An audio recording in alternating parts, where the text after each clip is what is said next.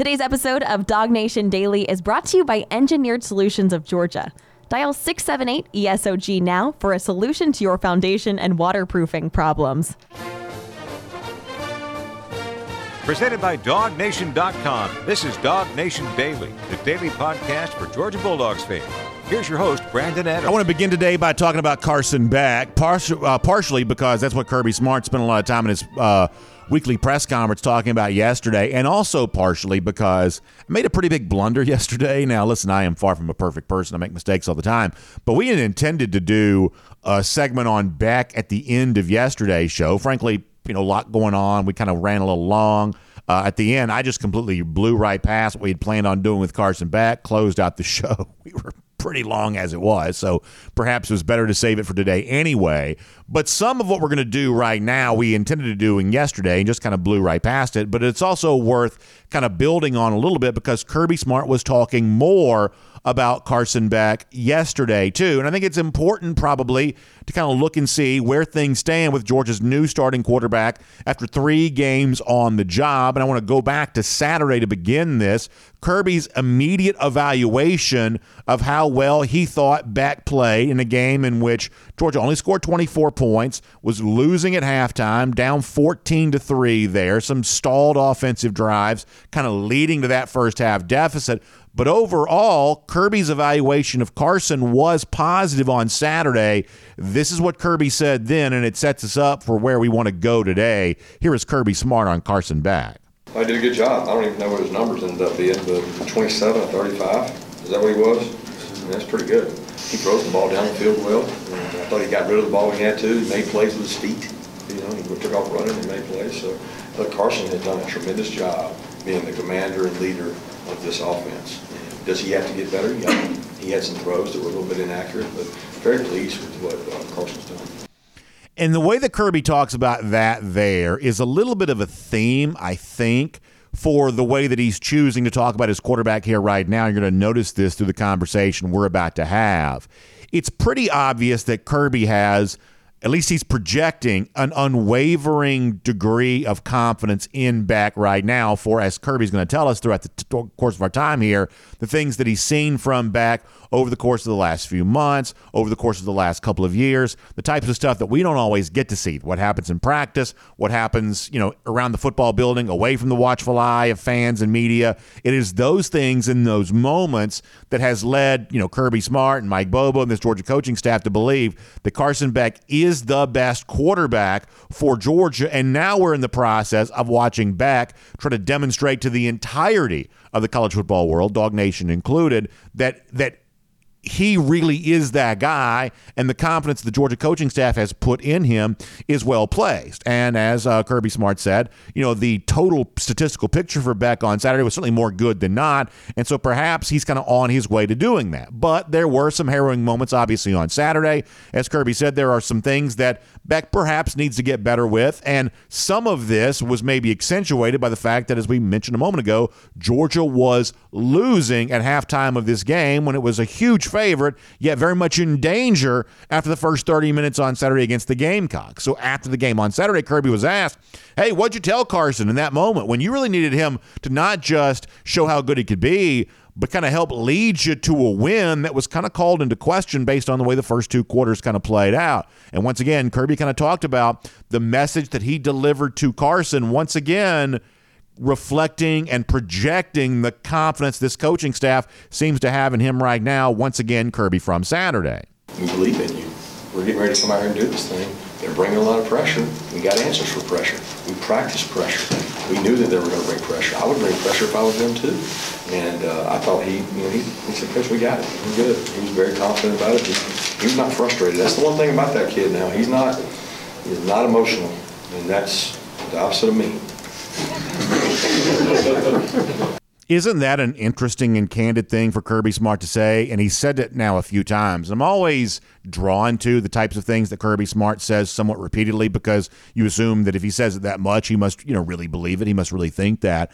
And that's one of the things about Carson Beck that he has said quite a bit, which is that, Carson doesn't get too high doesn't get too low. He does stay pretty even-keeled, and that's the kind of thing that Kirby Smart has seemingly really noticed about Carson. And in a moment like that on Saturday in which, hey, you got to play well, but you can't get overwhelmed by the moment, it sounds like Kirby from a psychological standpoint feels like that Carson Beck is very well equipped to do that. And if you want to get an example of this for yourself, let's go back to Carson Beck himself after the game on Saturday, reflecting on it's an SEC game against South Carolina. The environment in the stadium was much different than anything it had been, the previous two games. Everything just sort of feels different in that type of situation.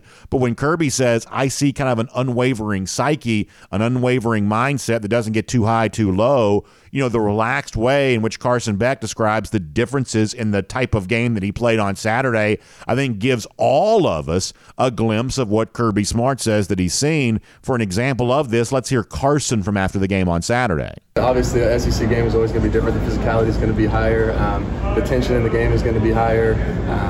It's a lot of fun. The stakes are raised. The fans are here cheering us on. So it was a lot of fun. It was super exciting. So that's kind of what Kirby says he's saying. Hey, this is definitely different. Boy, you notice the fans are more into it. The opponent's kind of throwing some things at me that a UT Martin or whoever it was, Ball State, that Georgia played in the second game, they're not able to throw at me, but I'm having fun out here. This is what it's all about. This is what I dreamed of doing. I'm getting a chance to play in the SEC, and that's kind of a description of all that that's in kind of the even-keel manner that Kirby Smart says that he's seen from Beck. But there is a moment in which some of that probably needs to change. There is a moment in which your team probably wants to feed off your emotion as a quarterback. And you don't want to be too out there emotionally, but there is that moment in which you want to kind of create a little bit of an energy that becomes a focal point for everybody else to rally around.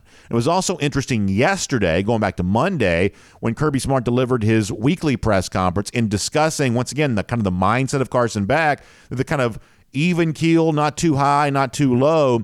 Perhaps some of that started to change on Saturday, and perhaps some of that, in the eyes of Smart, could be a little bit of a change for the better. Once again, this is yesterday, Kirby Smart talking about a moment in which Carson decided not to be quite so even keel and not quite so, I don't want to use the word emotionless, but not quite as emotional as Smart himself says he would be. And Kirby said when that happened, perhaps that was a little bit of a good thing. This is Kirby from yesterday. As a matter of fact, there was a touchdown Saturday. I saw him celebrate for the first time, and that's really good. Like when you see that emotion, there was one of the touchdowns in the second half that he got a little emotional and excited. I think our guys kind of rally around him when he does that. Stepping up in the pocket, there's a couple times that he started losing a little confidence and he started stepping back. He's got to be willing to step up, like they talk about race car drivers. When the smoke's there, you got to go right through it. There's a lot of smoke in there sometimes, especially when people pressure you. You got to be willing to step up and go through it, and not always out and around it, because you can't always outrun it that way. So, but I'm really pleased with the way he's playing, but certainly things he can continue to work on. I don't really think of Kirby Smart, typically speaking, as a big analogy guy, but that's actually a pretty good analogy of what a race car driver has to do. It takes some guts when there's a pile up in front of you, smoke comes up from those exhaust of the race cars to want to drive right through that and drive your way through danger. But there is an element of a quarterback kind of needing to do that. And when you listen to that clip from Kirby, I think you see two things that Carson Beck needs to do more of going forward. One of those is he does need to build his own confidence. As Kirby says, it takes some confidence to want to step into the pocket, step closer to danger. It takes some confidence to want to be able to do that. And perhaps that's why Kirby Smart says so many complimentary things about Beck to help him build the confidence that he needs to step in and do what's required. When Kirby said at halftime of that game against South Carolina, even though Georgia's losing, hey, we believe in you. It's that belief that coaches have, and they extend that to the player that allows that player to perhaps play with more confidence. It seems like Beck's confidence needs to continue to grow because it just seems like the entire team feeds off of a competent quarterback. Now, Jake Fromm's actually said some really good stuff about this in the past, and Jake will join us in tomorrow's show. The confidence can't be fake and it can't be phony, because if it is, the team will kind of tune that out. We all have a tendency to tune out what we believe is inauthentic, so you can't fake it, but if you can actually if it can be real and genuine and authentic, it does become kind of a rallying point for the team to have. And then beyond that, Kirby did say, hey, when you show that emotion, when you are happy after something good happens, you create the kind of energy that does allow the team to rally around you. That's the other thing that I think that, really based on what Kirby Smart just said there, that's the other thing that I think that Beck can do here moving forward, in addition to growing his own confidence in himself, creating the kind of nucleus for the team that allows the entire offense to rally around the quarterback, because that's just kind of what football is all about, which sort of leads us to Saturday and what can happen against UAB. I think that UAB is a very big game for Beck on Saturday for a lot of reasons, including everything that comes after that for Georgia. I think that Saturday against the Blazers, that's the day for Beck to kind of fully and completely establish the confidence he needs to have in himself and the confidence this Georgia team needs to have in him, so they can rally around him and have the kind of fun we want to see this Georgia offense have on a per-game basis. And the good news here is, once again, Kirby Smart absolutely believes that Carson Beck is capable of doing that and will do that, regardless of what any kind of naysayer may say around the program. Kirby absolutely believes that is coming for Carson because of all the things he's seen from Carson going back not just the last few weeks of this season, but the last couple of years that Carson's been in the program. One more from Kirby on the subject of Carson, going into his fourth start against UAB on Saturday. Take a listen to this. I want to clarify, Carson has done a good job. I don't know what you guys write, read, or hear, because you listen to a lot more of it than I do. I don't know. I go by his week of practice, his preparation, and his execution. And I'm very pleased with that. I mean, he makes good decisions with the ball. Well, that happened the last 2 years when nobody was asking about him. Nobody was asking about Carson Beck. Nobody asked about Carson Beck for 2 years. But he was out there doing the same thing he's doing now. He was getting better, and that allowed for a smooth transition. So I absolutely believe that's true. I believe that if that weren't true, Georgia wouldn't have taken the steps to announce Beck as the starter a couple of weeks prior to the start of the season. That's a little bit of an unorthodox decision based on some of the things that Smart's done in the past. And so the preponderance of evidence of years of being in the program and years of learning the offense, which Smart says is the exact same it's always been, by the way, more on that in a moment, that it's the knowledge that Beck has of the offense that Georgia wants to run and the poise that he's shown as he's waited his turn to be the Georgia starting quarterback. I believe that must be true. Otherwise, Georgia wouldn't be treating Beck the way that it's chosen to treat him.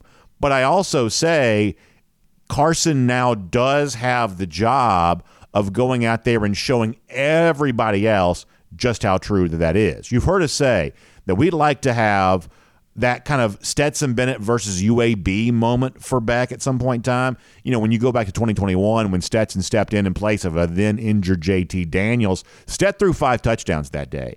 And it became an indication, a little bit of a success leaves clues moment where you kind of got a hint of just how good Stetson Bennett could be if he ever had a chance to have this offense to himself. And lo and behold, he would go on then to lead Georgia to 2 national championships. Well, that kind of hasn't quite happened yet for Carson Beck. Ironically, maybe it comes against the same team, UAB, on Saturday. You also heard us last week talk about the flea flicker moment for Jake Fromm against Mississippi State in 2017, the big throw that caused everybody to know how special the player possibly could be. I would say in Stetson's first SEC game against South Carolina, that moment didn't quite come either. Kirby's right. I don't think that Beck was particularly bad on Saturday. I don't really see a lot of evidence to suggest that at all. But it wasn't the kind of spectacular wow moment that causes everybody to rally around you. But UAB could be that game. And to be honest with you, UAB on Saturday probably needs to be that game. This is a Blazers team that comes in on Saturday struggling just a little bit. We have a tendency to kind of put all of these Group of 5, FCS, sort of lesser kind of bye game type opponents, we have a tendency to put them all in the same category. But typically speaking, they're actually sometimes quite different. This is a UAB team with a brand new coach, Trent Dilfer, who's never really kind of been a coach at this level before. A lot of you know UAB's already lost twice this season. Last week they lost to Louisiana Lafayette. But not only did they lose, at one point they were down 41-3 to Louisiana Lafayette. So this is not a good football team. And it's the kind of game, the kind of team in which Georgia ought to be, even with the injuries that it's dealing with, it ought to be able to accomplish everything that it wants to offensively. And if it does, And that could be the confidence boost this group needs as it gets ready to go on the road to Auburn next week, which is a huge game. It's the kind of game where your confidence will be tested. It's the kind of game in which the bond this team has with itself is going to be tested a little bit too. So one more moment to kind of tune up and get ready for that against UAB on Saturday. I believe that Georgia's going to use this time well. It's practice time. It's game time. I believe this is the kind of tune-up moment Georgia needs to have for the stretch run that it's on its way. Kirby Smart says, we've got a lot of confidence in Carson Beck. Kirby Smart says, Carson Beck is our quarterback. This is the guy that we believe in. And on Saturday against the Blazers, Beck, I think, will show everybody exactly why this Georgia coaching staff has been so confident in him. My name's Brandon Adams, and this is DawgNation Daily, the daily podcast for Georgia Bulldogs fans. We're presented today by Engineered Solutions of Georgia, and we're happy to have you with us no matter how you get to us. Live on video, 9:45, 1st and 15, DawgNation.com, DawgNation app. 10 a.m. after that, live everywhere else on all the video platforms. Radio, Athens, Sports Radio 960 The Ref, podcast, whichever way you choose to listen on the podcast platforms, on-demand audio version of our show. We're just really thankful that you find it. Really, really happy to have you with us as a part of the program today. And a big thanks to our friends at Engineered Solutions of Georgia for making the show possible here today. Longtime friends of ours around DawgNation, especially here on DawgNation Daily, and proud partners of UGA there as well. So hopefully it's fun to do business with a company like ESOG because they support us, and they have supported the University of Georgia for quite some time there as well. And listen, this is one of those things where perhaps if you're not thinking about this kind of thing, Engineered Solutions of Georgia could perhaps be out of sight, out of mind for you. But let me give you a couple of things to look for. And hopefully you've heard me say this by now enough to know. A couple of triggers. If you see these, then that's, oh yeah, BA talked about Engineered Solutions of Georgia for this very thing. Thing number one, water creeping in where it's not supposed to be. Basement, crawl space, garage, anywhere else in your house or the structure that it kind of includes your home. Any kind of water where it's not supposed to be, that water creeping in can cause the kind of damage that can really leave you in a tough situation. The sign of that, whether it be standing water in the basement or like residue of water that's kind of come in and kind of evaporate a little bit, that kind of residue, the stains, the signs that water was there, that's the kind of thing that ought to get you thinking about Engineered Solutions of Georgia. Same thing for the cracks. In like the horizontal cracks sometimes in sheetrock, or you'll get these like little stair-step cracks in your brick. Once again, that's a sign that you could have a foundation issue. Now, to think that your home may have a foundation issue, that's the kind of thing that's sort of easy to want to put off and not think about at all. I totally get that. I completely understand that. But nothing is gained by putting that off, because oftentimes what you'll find out is, hey, what seems like it's a problem may perhaps not quite be as big a problem as it seems like it might be. That if it's a simple fix, a solutions-oriented company like Engineered Solutions of Georgia will just give you a simple fix for that problem. But if it's more substantial work, all the more reason to have a team like that from ESOG on the job, because they've got an entire team of engineers on staff to help solve your foundation or waterproofing problem. There's really nobody else in our market that can say anything quite like that. So give them a call. Phone number, very easy to remember. Simply dial 678-ESOG now. That's 678-ESOG now. Check out our friends at Engineered Solutions of Georgia, a proud partner of UGA and a longtime friend of ours here on DawgNation Daily. Let me also quickly say to you about this. DawgNation.com is a place you can go, and I believe our waiting list is still open for our sold-out DawgNation Invasion on the Tennessee River. Going to be an amazing experience. We don't know how good Tennessee is going to be when we get there, but we have a feeling of how good Georgia can be by November, and we know how fun this party is going to be. Amazing tailgate experience on a boat sailing down the Tennessee River, much to the chagrin of all those Vols fans. But as we told them, they got bigger problems than our tailgate. They got to worry about not having 3 losses by the time Georgia gets there in November. But nonetheless, if you try to get tickets and could not, there is still an opportunity here to get on a wait list. And I know we're going to try to get as many people on the boat as we possibly can. So go to DawgNation.com and you can sign up for that today. All right, I'm going to have Connor Riley join our show in a minute. Prior to that, I want to go around the doghouse. And I want to be like really, really candid here just for a moment, because I try to be as honest as I possibly can be on this show. Maybe, I don't know, I guess nobody's perfect, but I really try to be as honest as I possibly can be. And here's the one thing, if you've been with us for a long time, I think you know, is that on this show, we love Kirby Smart. And if you're a Georgia fan, how could you not, right? I mean, Kirby Smart, we believe, is the best coach in college football. we are overwhelmed by the unprecedented level of success that Kirby Smart has brought to UGA. We revel in that. That's been the thrill of my sporting lifetime, to be able to see Georgia have the kind of success that prior to this I would have honestly thought was just unimaginable. Not just for Georgia, but perhaps anybody to be as dominant on a per-game basis as Georgia has been. I mean, it just goes without saying. It's amazing. However, when I have a bias about something, when I have some sort of preconceived notion that might cloud my judgment, I try to be as honest with you as I can about that. Hey, this is something I think going in. This is sort of my preconceived notion. And there is a little bit of a preconceived notion bias that I have that kind of bumps up against Kirby Smart, a guy that I love. And sometimes the preconceived bias that I have, the preconceived notion that I have about certain things, actually even impacts the way that sometimes I might think about Kirby Smart. And I'm just going to be very honest. I'm going to say a couple of words here and just sort of leave it at that. I have a little bit of an allergy to so-called experts right now. You know, it's like I feel like my cost of living has gone up about 100% in the last 2 years, and yet somebody with some sort of fancy degree from some sort of fancy college is telling me that inflation's actually going down. I'm just too stupid to realize that. Like that kind of expert stuff that you see on cable news all the time, I'm a little allergic to that. I don't have a lot of tolerance for so-called experts for a lot of reasons here over the course of the last couple of years. And there's an element in the way that Kirby Smart speaks sometimes, even though I think he truly is a football expert. My gosh, the proof has been in the pudding about how successful that he's been. But even though like Kirby's a guy that I like, and Kirby's a guy that I genuinely, as deeply in my soul as I'm possible to be able to access, even though I think that Kirby's just the best that's doing it, Kirby has a way of talking sometimes that sort of sounds like the shut up and believe me because I'm an expert that I don't like in other people. I'm just going to be completely honest about that. And I think Kirby suffers here, not by his own doing, but by my, I guess, perhaps false assumption about how annoying some sort of so-called experts can sometimes be. And so yesterday, I think there was an example of that. The subject came up about the Georgia offense, and Kirby wants us all to understand that no matter what we think we might see, and honestly, I've told you yesterday, like this is one of those things, I don't put on false airs or false, persona here. I'm not smart enough to know play calling wise what Georgia was doing, what Georgia is doing, or perhaps even what Georgia should do. This is one of those things I don't pretend with, right? I'm not interested in kind of playing that game really at all. But to those, and there's a huge cry on social media that something's not quite right with the Georgia offense here through 3 games.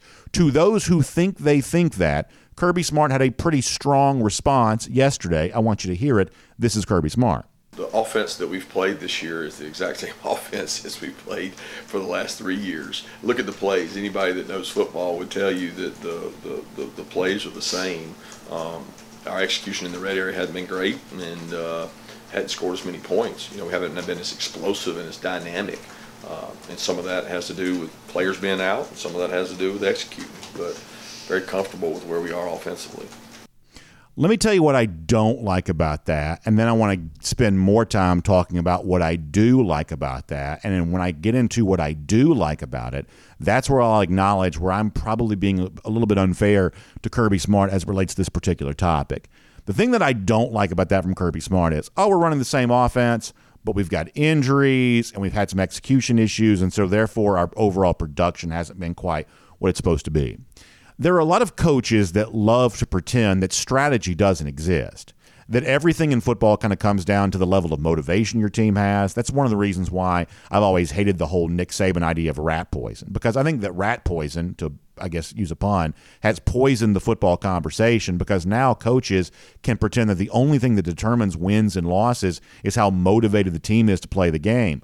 But if that were true, coaches would only make $15 an hour, right? We pay these coaches millions of dollars because we believe that smart ones, good ones, are capable of cultivating a strategic advantage against their opponent. And we see the proof in the pudding of that all the time. So clearly, even though sometimes coaches, and Kirby would be included in this group, sometimes they pretend that strategy is not a thing, that everything comes down to complacency or injuries or execution of the players. In other words, if it doesn't work, it's their fault. While coaches kind of have a tendency to kind of veer that direction with their commentary, the truth is we know, strategy, I almost said strategery, the Will Ferrell thing. Strategy is actually a really big part of football. In an even game against two equal teams, coaching decisions play a big part in how a game is ultimately decided. We thought Ryan Day failed his team with Ohio State last year. He chose to get very, very conservative near the end of the game. He settled for a 50-yard field goal that he frankly should have never even tried. Ohio State and Georgia, for the most part, are equals. Very, very talented teams, elite recruits on both sides, and decisions that Kirby Smart did make, calling a timeout before a fake punt, all kinds of other decisions throughout that game, that helped Georgia have a small edge that allowed them to win the game. Some decisions that Ryan Day made near the end, settling for a 50-yard field goal. I believe it's even been said, I think I heard Kevin Butler say this, putting the ball on the wrong hash for the kicker. All of those decisions were strategic errors that in an otherwise even game cost Ohio State. Strategy is a huge part of football. Sometimes coaches try to pretend that it doesn't exist. So that's the element of some of this kind of stuff, Kirby being sort of a typical coach. I don't always love the way that typical coaches talk about stuff like this because it kind of feels to me like the, hey, trust me, I'm an expert type of stuff that we don't like in other walks of life, or at least that I don't always like in other walks of life. But that said, here is why I believe I'm being unfair to Kirby Smart. In addition to saying, hey, this is the same offense, you people are crazy. This is the same offense, we just didn't quite execute, or we had a few injuries, or whatever else. In the midst of all of that, there's something else that Kirby Smart says there, which should not get lost, and pretty well echoes everything that we said yesterday. We came on yesterday's show to say, I'm not interested in playing the blame game. I don't care if it's this person's fault or this person's fault or if it's this thing's fault or that thing's fault. I don't really care what that is. You heard me say this yesterday. I'm not interested in the why. I'm only interested in the what. And the what is Georgia needs to score more points. Whether it's because they're coming out slow in the first half or whether it's because whatever else, they're just simply not scoring enough points right now to be the kind of elite offense paired with an elite defense that gives them a chance of winning the national championship. And I believe that's unquestionably true. And the good news is that in the midst of some other stuff that I don't necessarily always love, Kirby Smart absolutely delivered that message right there, speaking about results. And then later on in yesterday's press conference, kind of said the same thing. Now, I want to be clear about something. What I'm about to play for you, I edited just slightly because this was sort of spoken in the context of also Carson Beck. I sort of chopped out the Beck part and kind of combined the evaluation of the offensive part. So if you go back and watch the DawgNation YouTube, you'll hear it sound a little bit different, but I'm not changing the context. I'm just pulling the Beck part of this out. Once again, Kirby Smart saying in the midst of people talking about the offense and if it's different, it's the same, ultimately Smart kind of arrives at the same point we were at yesterday of no matter how you describe it, no matter what the why is, the what is, the results need to be better. And if you're a Georgia fan, you got to love this from your coach. He said this yesterday. Everybody thinks it's some kind of different offense. It's the exact same. It's not different. The results have not been the same. I mean, that's statistical proof, but we got to get better results. That's for sure. So I think if you're a Georgia fan, you got to like that. And like I said before, the whole idea of asking anybody who knows football, they'll tell you that this is all the same as it's always been.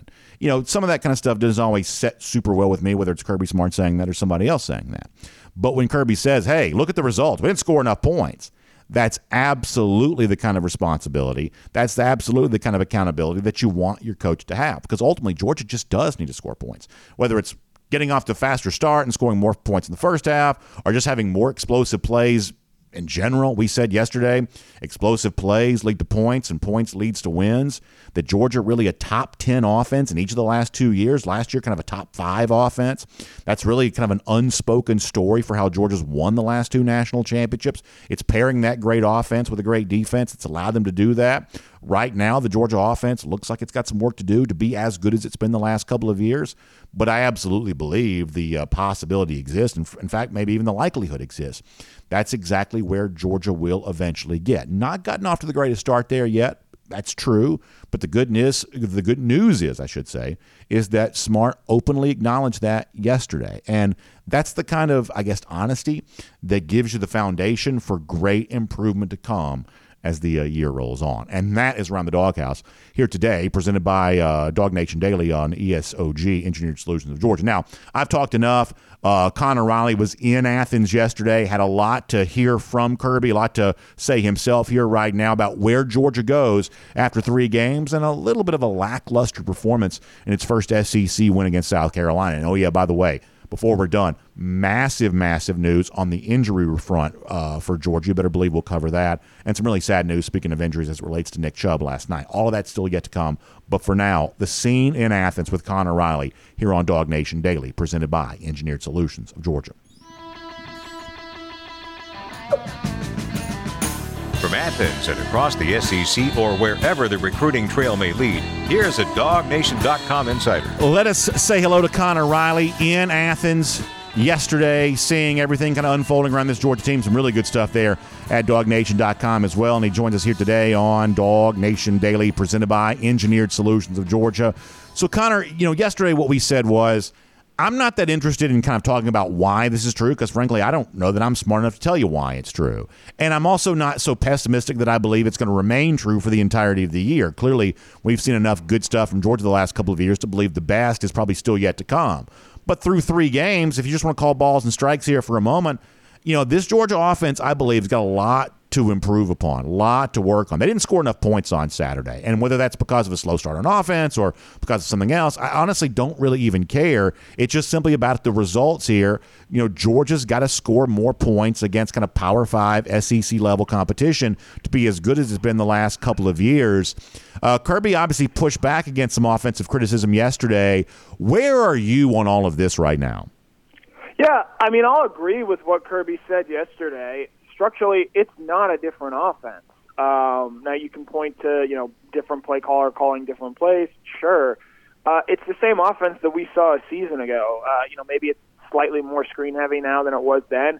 The running game was also in the first 2 games of the year worse this year than it was last year, largely due to personnel. And so, you're trying to figure out what to do. I find it interesting that the plan that they had on Saturday, again, relied so heavily on those quick game passes, and I get that it was wet out there.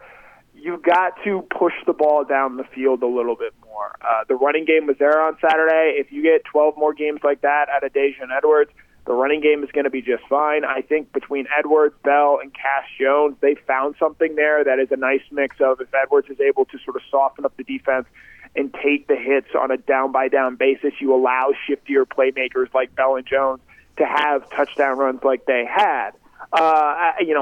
Carson, again, I don't know if he's not looking downfield or I don't know if they're not calling as many plays down the field. I get you want to get the ball to your playmakers in space. They did that a season ago to an extent. But they also got to find a way to get the ball to Brock Bowers in that 12 to 15-yard range where we've seen him before take those gains and rip it open. Even last year, he had a long touchdown catch and run that wasn't just a little screen dump off, but he ran a good route and then turned that into an even longer play there. So I think it's a mixture of those 2 things. As this offense continues to battle injuries, they're going to have to find an offense that works best for the skill players that they have available. But with what they have at wide receiver and what they have at Brock Bowers, I get wanting to take some pressure off the run game there. With the way they've been calling plays and calling short pass plays, but the biggest thing is that they both, and it's not just Bobo, it's not just Beck, it is Kirby Smart, it is Mike Bobo, it is Carson Beck. They all have to be on the same page and sort of extend and find bigger pass plays because I think if you're able to do that, you're going to make things a lot easier, and you're not going to get bogged down in the red zone. The biggest issue that came out of Saturday, 6 drives into the red zone, only 3 touchdowns. That just simply isn't good enough against an SEC-level opponent in South Carolina. I get that Kirby said, 1st and 10 at the 10-yard line is the longest 10 yards you're going to have to gain on the field, and that's correct. Georgia's got enough raw talent on the team to where they should be able to overcome that, and they weren't on Saturday, and I think that's a big reason why so many people are frustrated with the offense right now. So here's what I said yesterday, and you can tell me if you think this is right or you can take it wherever you want to go after this, that what we saw on Saturday was a little bit of a continuation of a couple of things that have kind of always been true for Georgia. Georgia is content to play a little slower than other teams do. They're in like the 50th something in the country in terms of total plays per game. They're like 91st in the country in plays per second, meaning how fast they play. That's kind of always true for Georgia. Georgia is also, typically speaking, certainly not among the nation's best in percentage of red zone trips that result in touchdowns. That's kind of never true. And it's really one of the only categories in which year after year consistently Georgia is not like I mean, you're hard-pressed to find anything in this Georgia program that's like not top 5 nationally almost every year. They're just so good at almost everything across the board.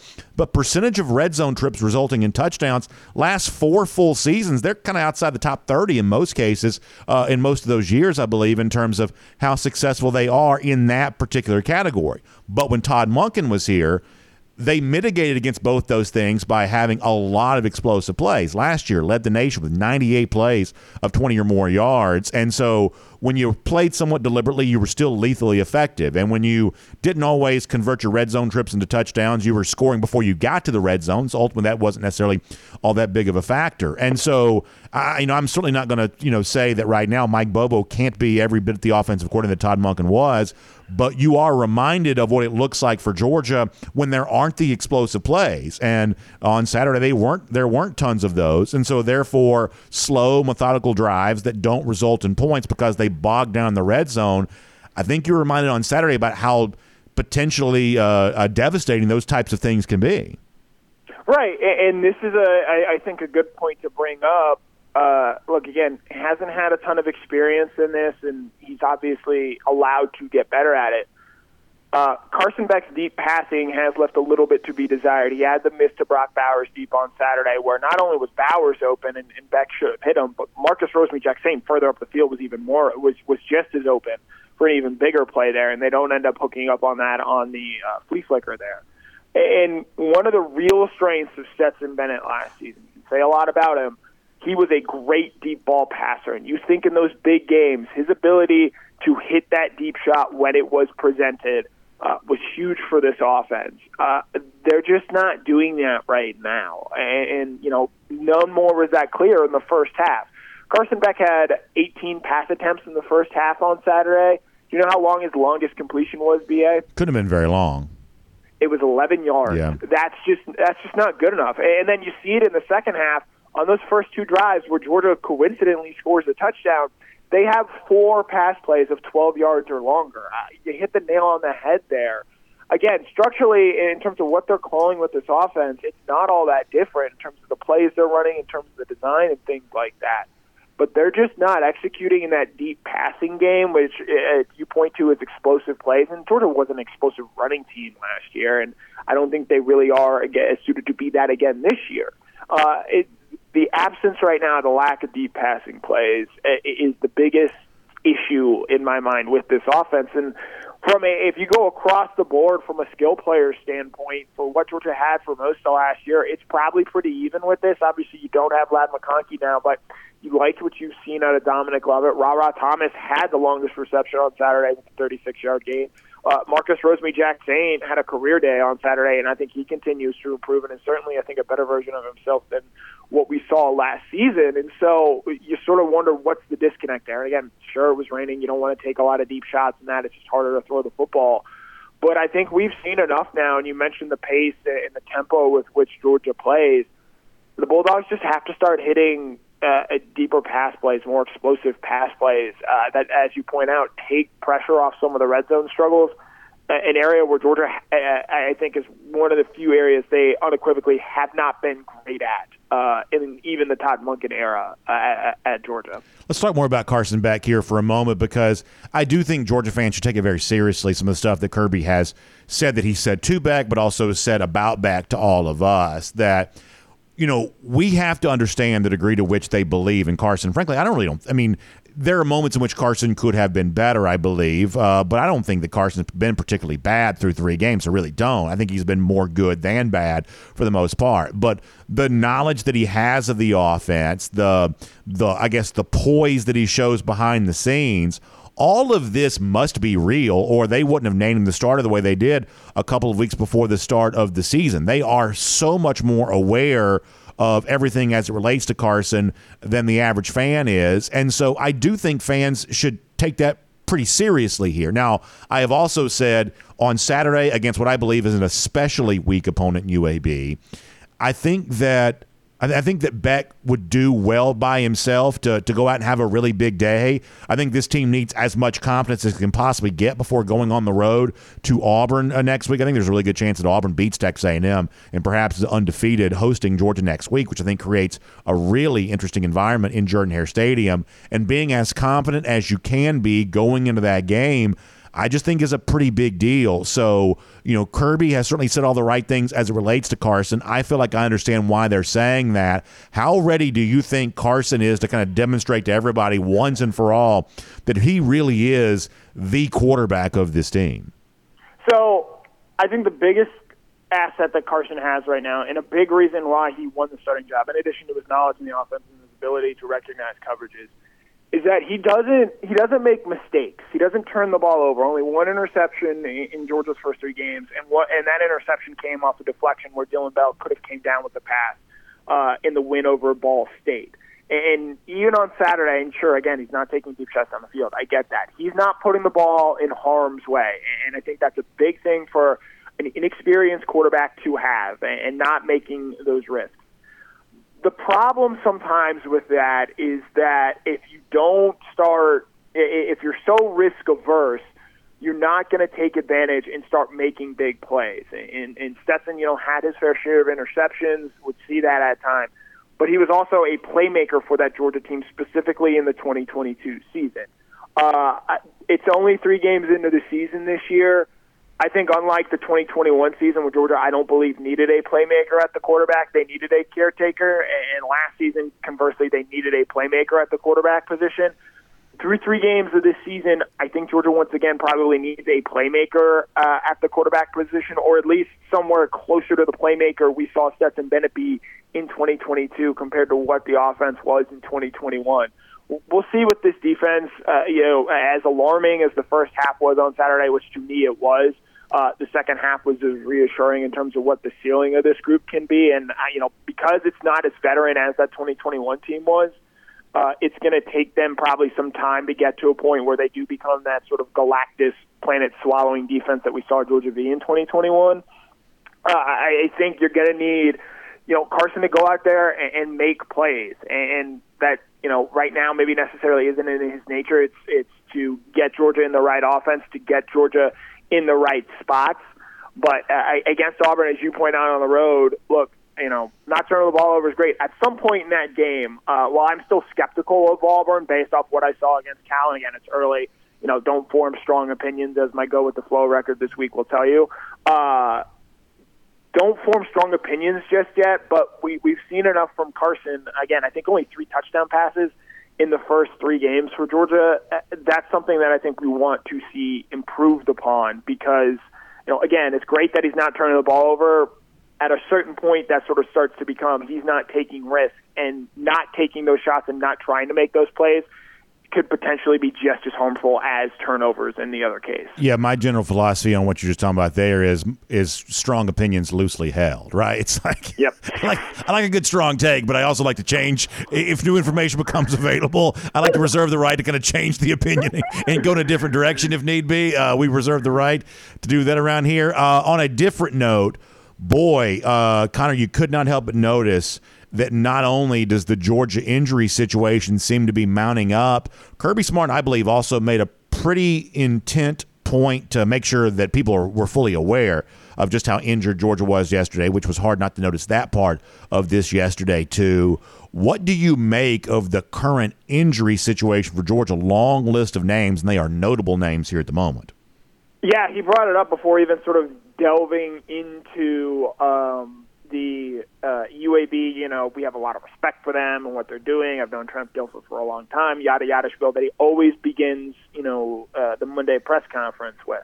Now, Kirby's also very secretive when it comes to injuries and statuses and things like that. And, that's just naturally who he's going to be. So it's someone who has to ask those questions. It can be a little frustrating sometimes. But Amarius Mims, not back till Florida at the earliest, might be even longer than that, as he has tightrope surgery on an ankle that, if you're a Georgia fan, based on what you saw when he was leaving the field, you're probably okay with the fact that it was an ankle injury and not a knee injury, that it could have potentially been there. Ladd McConkey's not going to play this week, and the longer this back injury starts to linger, he will have missed 4 games now. I'll be real interested in seeing if he plays in Auburn, and if he doesn't play against Auburn, it might be a long time before we see Ladd McConkey again there, as that back injury just continues to pretty clearly not get better there. They're going to get Marvin Jones back. He was dealing with an illness this weekend. Javon Bullard, I think they're going to play him this weekend in hopes of getting him to be 100% against UAB. Austin Blaske comes back. He was back at practice this week, or yesterday rather, and that's going to be big for an offensive line that's going to have to shuffle some things around without Mims. So, again, as Kirby Smart brings up, as we're doing the injury report, and I was getting a free write ready for it yesterday before the Kirby Smart press conference, I'm looking at all the names on there. I'm like, this is pretty long, and it's only getting longer there. Now, as we stand here right now, the only guy that we know is out for the foreseeable future for the rest of the season is Branson Robinson. So you may be able to start seeing some of these guys come back. But Georgia, I think, is very lucky, or it benefits Georgia, behooves Georgia, that they're playing a very bad UAB team this week and not gearing up for a big SEC game because, as Kirby pointed out, this is just not a very healthy SEC or a Georgia football team right now. Let me get deep in the weeds here for a second. Blaske's availability, is it a foregone conclusion if he's healthy, he would play tackle and perhaps Truss stays at guard, or is there a chance that given the fact that seems like Truss got some fairly positive reviews for his performance at tackle last week, that he might stay at tackle and maybe becomes a Blaske-Fairchild comparison for who might be the guard there? Do we have an indication about how Georgia might shuffle those offensive line pieces with a healthy Austin Blaske in the mix? Yeah, we don't right now. Kirby Smart indicated that it's going to be borne out in practice this week. I do think it should be noted that it seems like the Georgia run game got going a little bit more, weirdly, after the Amarius Mims injury on Saturday. And so maybe that changes some things around there. But it's going to be decided up in practice this week whether, they go with Blaske at that right tackle position or they keep Truss there and then decide what to do with Dylan Fairchild at that left guard spot. All right, very quick. I've kept you long, and I apologize, but I want to get this topic in because we really haven't done it much this week. I'm still pretty bullish on the Georgia defense, and there's been some fan criticism of some individual players, which I'm not really quite ready to join in on yet, I don't think. I think there's been some media criticism of the decision to bring pressure on the 1 3rd down play that results in the South Carolina touchdown. I want Georgia to be aggressive. I thought Mikael Williams' emergence, not that he didn't need to emerge. He's already, I think, a very good player, but his, I think, full-fledged emergence in the second half here, I think kind of gives you a little bit of a glimpse about how dynamic Georgia can be defensively. Connor, I'm pretty bullish on this Georgia defense still.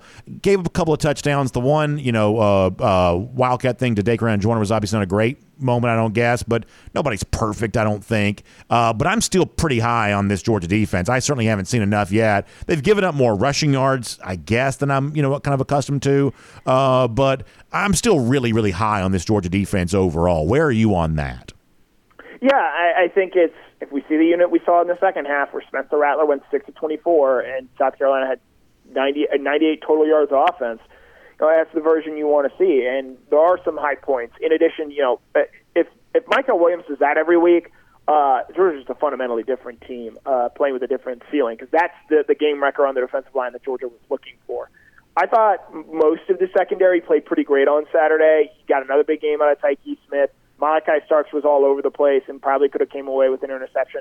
Kamari Lassiter really showed what I think a shutdown corner looks like. I thought he played excellent on Saturday. And South Carolina, to their credit, they're like, all right, well, they got 3 studs back there in that secondary. So we're going to go after Dalen Everett, the new guy who I think is still learning some of the intricacies of zone defense and passing guys off and knowing when to step up. And then with Javon Bullard out, David Daniel, South Carolina pretty clearly targeted him and had some effectiveness going against him. If Bullard's able to come back, I think that shores up the secondary there.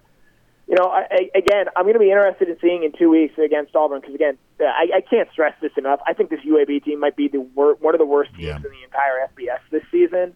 They were down 41-3 to Louisiana in the fourth quarter last week before scoring a few late touchdowns to make that game look a little bit closer. I think this defense, for as much as we talk about what was the difference between the offense in the first half and the second half, I think weirdly the defense, the comparisons were even starker. Now, they only gave up 2 touchdown drives, and one of them came on a shortened field because of the kickoff that went out of bounds. But I think if you continue to see what you saw out of that defense in the second half, where, yes, they only finished with 3 sacks, but the pressure was there consistently, and you get the sticky coverage in the secondary, you've seen enough from that defense to where, okay, maybe they perhaps can get to that 2021 level in terms of dominance, in terms of excellence. Connor, really good stuff. I appreciate that. Obviously, we're loving reading everything you got coming there at DawgNation.com. These are busy times, and it's fascinating, right? Because, Georgia has some real issues to kind of work itself through here, but it's also fun to watch the way they do that, and especially with confidence to believe that this can be a really good team before it's all said and done. So it's interesting to watch it all come together here, and we like reading about it with you there at DawgNation.com. So thanks for your time, and we'll look forward to talking to you back here on our show again next week at this same time as well. Yep, as always, it was a pleasure. Before I go, just thoughts and prayers go out to Nick Chubb. Yep. Absolutely gruesome. I hate it for him. It's as a football fan, as someone who loves the NFL, loves watching Nick Chubb play. It was just hard to watch football last night after seeing that happen to him. So hopefully he gets back on his feet. This time next year we're talking about once again how awesome a running back he is, because he's very clearly an awesome person. You saw that last night with the outpouring of support for him after the injury. No doubt about that, Connor. I appreciate you saying that, and thanks for your time. Yep. Let's take a look around the rest of the league. This is SEC Through. Yeah, we're going to get more into the Nick Chubb stuff before the end of the show, and what Connor says there is the other thing that I really noticed about that last night, which is you want to know how good of a dude you are, notice the way other people talk about you and the universal, consistent level of just, support that Nick Chubb's going to get. I mean, people are moved by him. They're inspired by him because he just plays the game the right way, and he always has, going back to his time at Georgia. And obviously, we saw how he came back from a horrific injury at Georgia, how tough he was in all of that, and now he's asked to be tough again. The good news is he seems to have toughness in an abundant supply, although it certainly seems cruel and unfair that he's being asked to now go through all of this again. And obviously tough to have this happen on Monday Night Football because the eyes of the football world are kind of on, last night. It's a doubleheader. Everybody's kind of enjoying that football, kind of a sort of a finish to the weekend and kind of a start to the new week. We love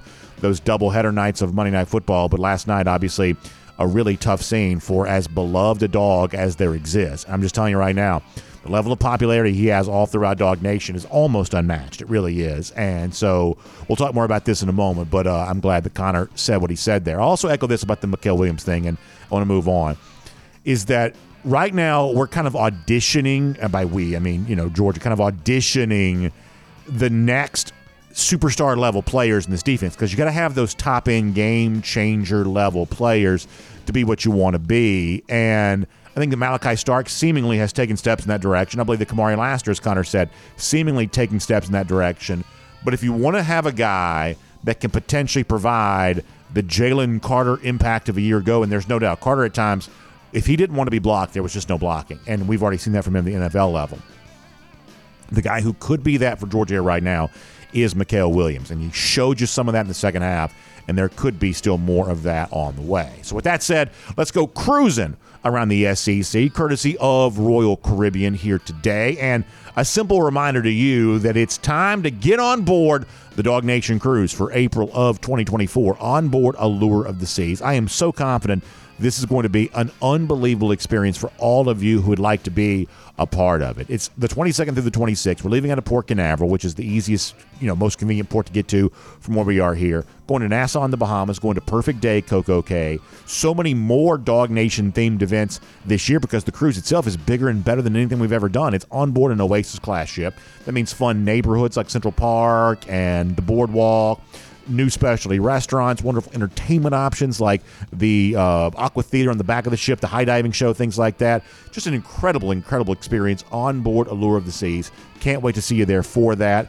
In fact, time now to go ahead and be making your plans to be on board April of 2024. RoyalDawgs.com. That's the website to go to. RoyalDawgs.com for more on that. All right, I want to talk about some SEC stuff.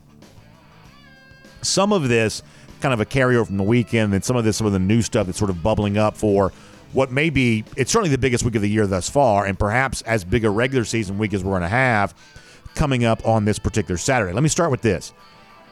I think one of the most eye-opening results from this past weekend was LSU going on the road to Mississippi State. Mississippi State's obviously not a great team, but LSU was dominant. And Jaden Daniels was the guy that led the way. And so listen, I'm a loudmouth. I'm firing off opinions left and right. One of the opinions that I fired off is that I believe eventually LSU will be at its best once it realizes they need at least a substantial role for the quarterback, Garrett Nussmeier.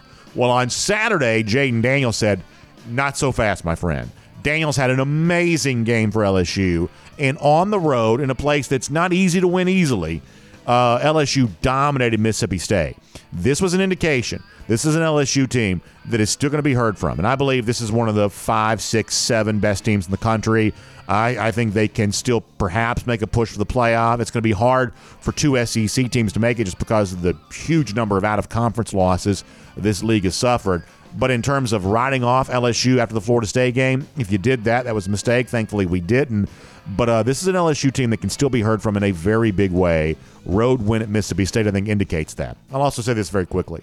I believe there's a chance that Zach Arnett's one and done as the Mississippi State coach. Just too big of a transformation. Trying to do too much in the, obviously, the face of the horrible passing of Mike Leach, who, of course, died unexpectedly, very sadly, last year.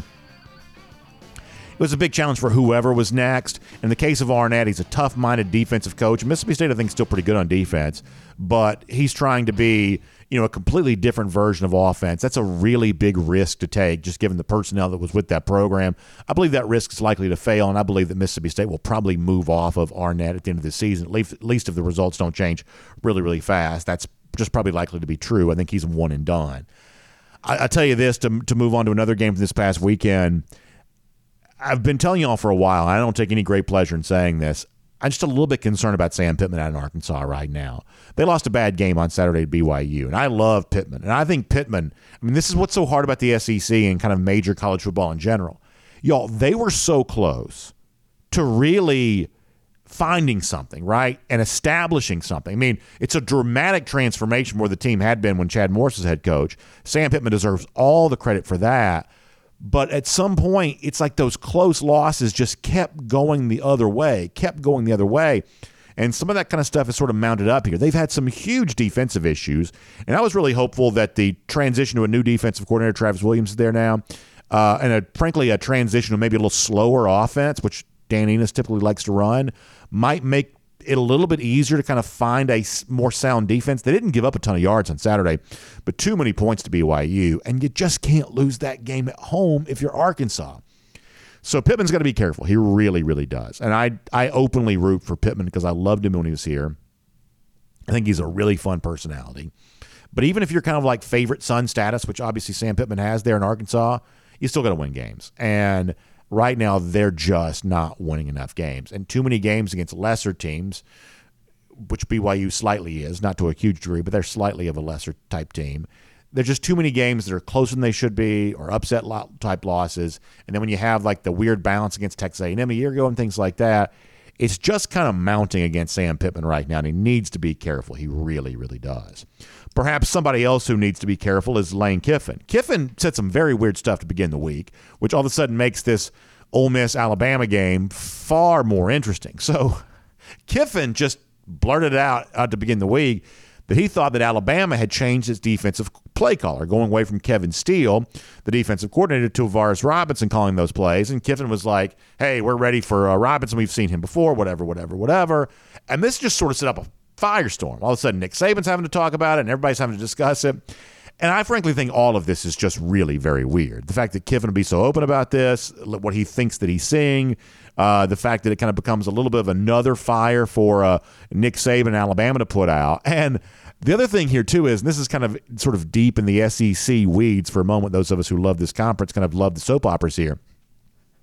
Apparently, the only people out there that think Kevin Steele is a good coach is a small handful of Auburn boosters that wanted to make him head coach for life there. And we're willing to try to push the greatest coup of all time to get Steele in as head coach. But nobody else apparently thinks that Steele is anywhere near as good as a small handful of very rich and influential Auburn boosters seem to think he is, which is sort of a weird thing in its own right. But Kiffin kind of doubling down on all of this. There was also a tweet from Kiffin, which I still call it Twitter, also a tweet from Kiffin this morning, kind of, I guess, using the lyrics of a Taylor Swift song to talk about a castle tumbling or whatever. I'm not a huge Swiftie, so I don't know the lyric necessarily, but it was largely thought to be a little bit of a reference to tumbling the Alabama dynasty once and for all on Saturday. like my tinfoil hat alarm is going off in a very big way about stuff like this. That Lane Kiffin, who's essentially subservient to Nick Saban and kind of always has been, is he doing all of this to do Nick Saban a favor? I mean, obviously it would seem at face value that would be impossible. But my gosh, it just seems like, Kiffin is constantly deferential to Nick Saban, and yet right here before the game, he's shooting his mouth off and doing all this kind of stuff and, stirring up all kinds of controversy. I don't know. Maybe this is in keeping with his get your popcorn ready line before the game in 2021 when Ole Miss got completely embarrassed. I'm not a fan of Kiffin. Y'all know that. This is, I think, pretty weird behavior. Now, if he's telling the truth about Steele, I guess that's interesting. But nonetheless, adding a little bit of a spice to a game that already has plenty of spice, because right now we're just not quite so sure exactly what Alabama is, and Lane Kiffin doing his part to make himself as big a story as the Alabama part of all of this. And then speaking of Alabama, there are also reports out there of the dreaded players-only meeting happening around Tuscaloosa. And I think what you see here is the example of what does happen when you make weird quarterback decisions. Because we talked about this as it relates to Carson Beck a little earlier. Quarterbacks are focal points. Teams rally around quarterbacks. If you've ever played football, one of the things you know is, and you never want this to happen, but sometimes it does, sometimes factions of players rally around different quarterbacks, right? Have you ever noticed that before? And oftentimes we don't hear about that in college football because, as I've told you before, bad news doesn't leak. But oftentimes, you kind of see some of this happen. And when you go to this quarterback, then you jerk him out and put this quarterback in, then you jerk him out and put the other one back in. At that point in time, you're asking your players to basically start voting about who they think the best guy is. And that's why you have to sort of speak with one voice about who your quarterback is, because the last thing you want is for it to become this sort of, kind of opinionated locker room of, well, this is my guy and that's my guy, and we're kind of divided here. So Nick Saban has made some very unorthodox quarterback decisions as of late, and he needs to be careful because it can lead to division among the team. You can have divisive factions. Now, supposedly after this players-only meeting, any kind of divisiveness, and I won't even pretend to know why the divisiveness would have perhaps been there, although oftentimes this stuff does relate to quarterback, but in this case, I can't say for sure what perhaps led to some potential dissension among Alabama players. But quarterback instability certainly does not help in situations like this. But after the players-only meeting, Alabama says they're all on the same page here, so we'll see if that's the case. Sometimes these players-only meetings don't really help with that very much, but we'll see. We'll see. Finally, there's this stepping away from the SEC, although a name that's very well tied to the SEC, including here at Georgia. Michigan State has announced that it's firing Mel Tucker, what they say with cause, because of the allegations that are out there about Tucker. I won't pretend to be an expert on this because I'm very, very long way away, several hundred miles away. I think this story needs to be fully vetted. That's all I'll say. I think this story needs to be fully investigated and fully vetted, and we'll see if that's the case. We'll see how that plays out, and obviously we'll give you any updates if that becomes available. But for now, we'll make that cruising around the SEC courtesy of Royal Caribbean. Now, we're going to get back to Georgia here in a moment, although admittedly not the best news as it relates to the Dogs. But prior to that, let me give a shout out here to my friends at Discover Dunwoody, because as you've heard me say before, in fact, some of y'all have even weighed in about this, you've heard me talking about this, that the Atlanta area is big and it's vast, and obviously you get into like Midtown or Buckhead, downtown, it's crowded, right? You got busy streets, sometimes expensive hotels, and the whole thing is just kind of a lot of hustle and bustle. So when your travel causes for you to visit here to Atlanta, one of the things you might want to consider doing as a very convenient option is to stay right here where we broadcast from each and every day, right here in the Dunwoody area, because you're talking about, hundreds of restaurant options, hundreds of shopping options. I was shopping the other day right here in Dunwoody, having a great time doing so. Lots of great food, the kind of fancy fine dining. You want kind of more fast casual type stuff. You want kind of farm to table, kind of cool options like that. Just so many amazing kind of dining options here. Lots of hotels, like a couple thousand hotel rooms for you to kind of have your choice of, which means great prices and great experience and kind of a family-friendly environment, sort of outside the Atlanta hustle and bustle, but it's also conveniently nestled right in between a couple of different MARTA stations, so you can get into downtown or Buckhead, wherever you might need to go, pretty conveniently there because of that. So check out Discover Dunwoody /DawgNation for more on this. That is discoverdunwoody.com /DawgNation for a lot more on that. All right, let's get back into the Georgia conversation here for a moment. And Connor Riley kind of laid out some of the injury stuff that Georgia's dealing with. And Kirby Smart, to kind of kick off his press conference yesterday, sort of in no uncertain terms, wanted to let folks know about just how tough and how challenging all of this is right now, even compared to previous years. According to Kirby, that Georgia's dealing with the nature of injuries right now they're just not quite used to.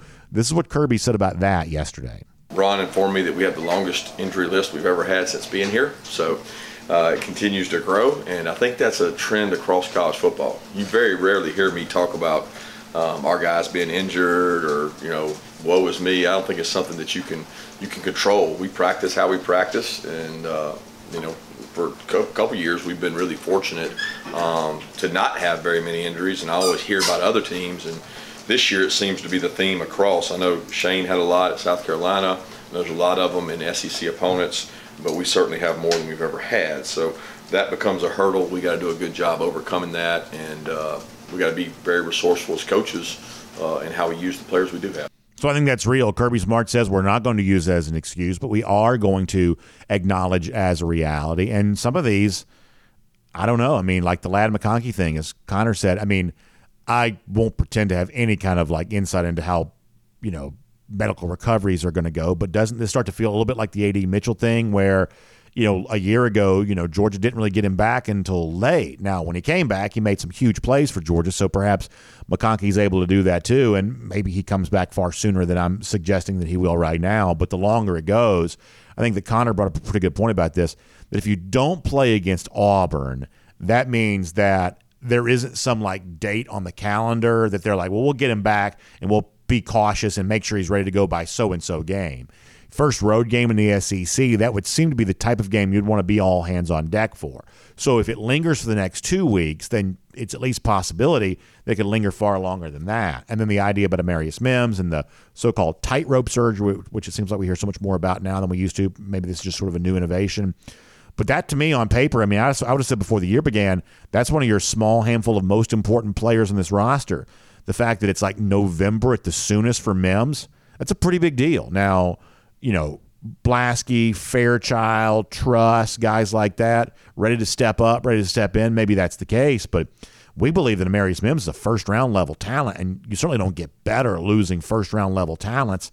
And for a few weeks here, it seems like that's going to be the case with Mims. That's a pretty big deal.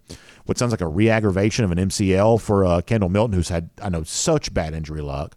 It's a tough spot here right now. And so, as I said before, it's not an excuse. Georgia won't use it as one. But it is a reality, and you've got to acknowledge it. And how you coach around that, as Kirby said, that's a big challenge for this Georgia coaching staff here right now. And as we wrap up here today, I want to echo what has been said by others about just a horrible, horrible injury last night for a beloved dog, Nick Chubb. Looking forward to Monday Night Football. Obviously, anytime you get a chance to watch Chubb, you love that. He has carried himself so well in the NFL. I think he's the best running back in football. And just another horrific injury for him. We obviously remember what happened to him in 2015. We remember how courageously he fought back from that. And now being asked to have to do that again in lieu of any kind of golden shoe or anything today, I wanted to make mention of this and just say to Nick, we're praying for you. We're rooting for you. The level of love and support that he has around DawgNation, I think, is unlike anything really any player has had. People just believe that he plays the game the right way. They want more Nick Chubbs, as many of them as we can get in our football lives. And so, Nick, we're right here for you, and we'll be cheering for you, and we believe you'll be back, like always, just as good as you've ever been. So best of luck on the long road to an injury recovery here. Horrific scene last night there on Monday Night Football for that. So, Nick, all of us here at DawgNation Daily send sincere prayers out to you for that, and we wanted to make sure we made mention of that on today's show. And on a slightly happier note, we'll give you a Gator Hater Countdown. Of course, Georgia back in Jacksonville 39 days from right now. Nick Chubb, part of some, certainly a very fun win there back in 2017. We'll always have good memories of that. And so, obviously, we'll send prayers out to him as we close out today's show. We'll see you back here tomorrow. DawgNation Daily, presented by Engineered Solutions of Georgia.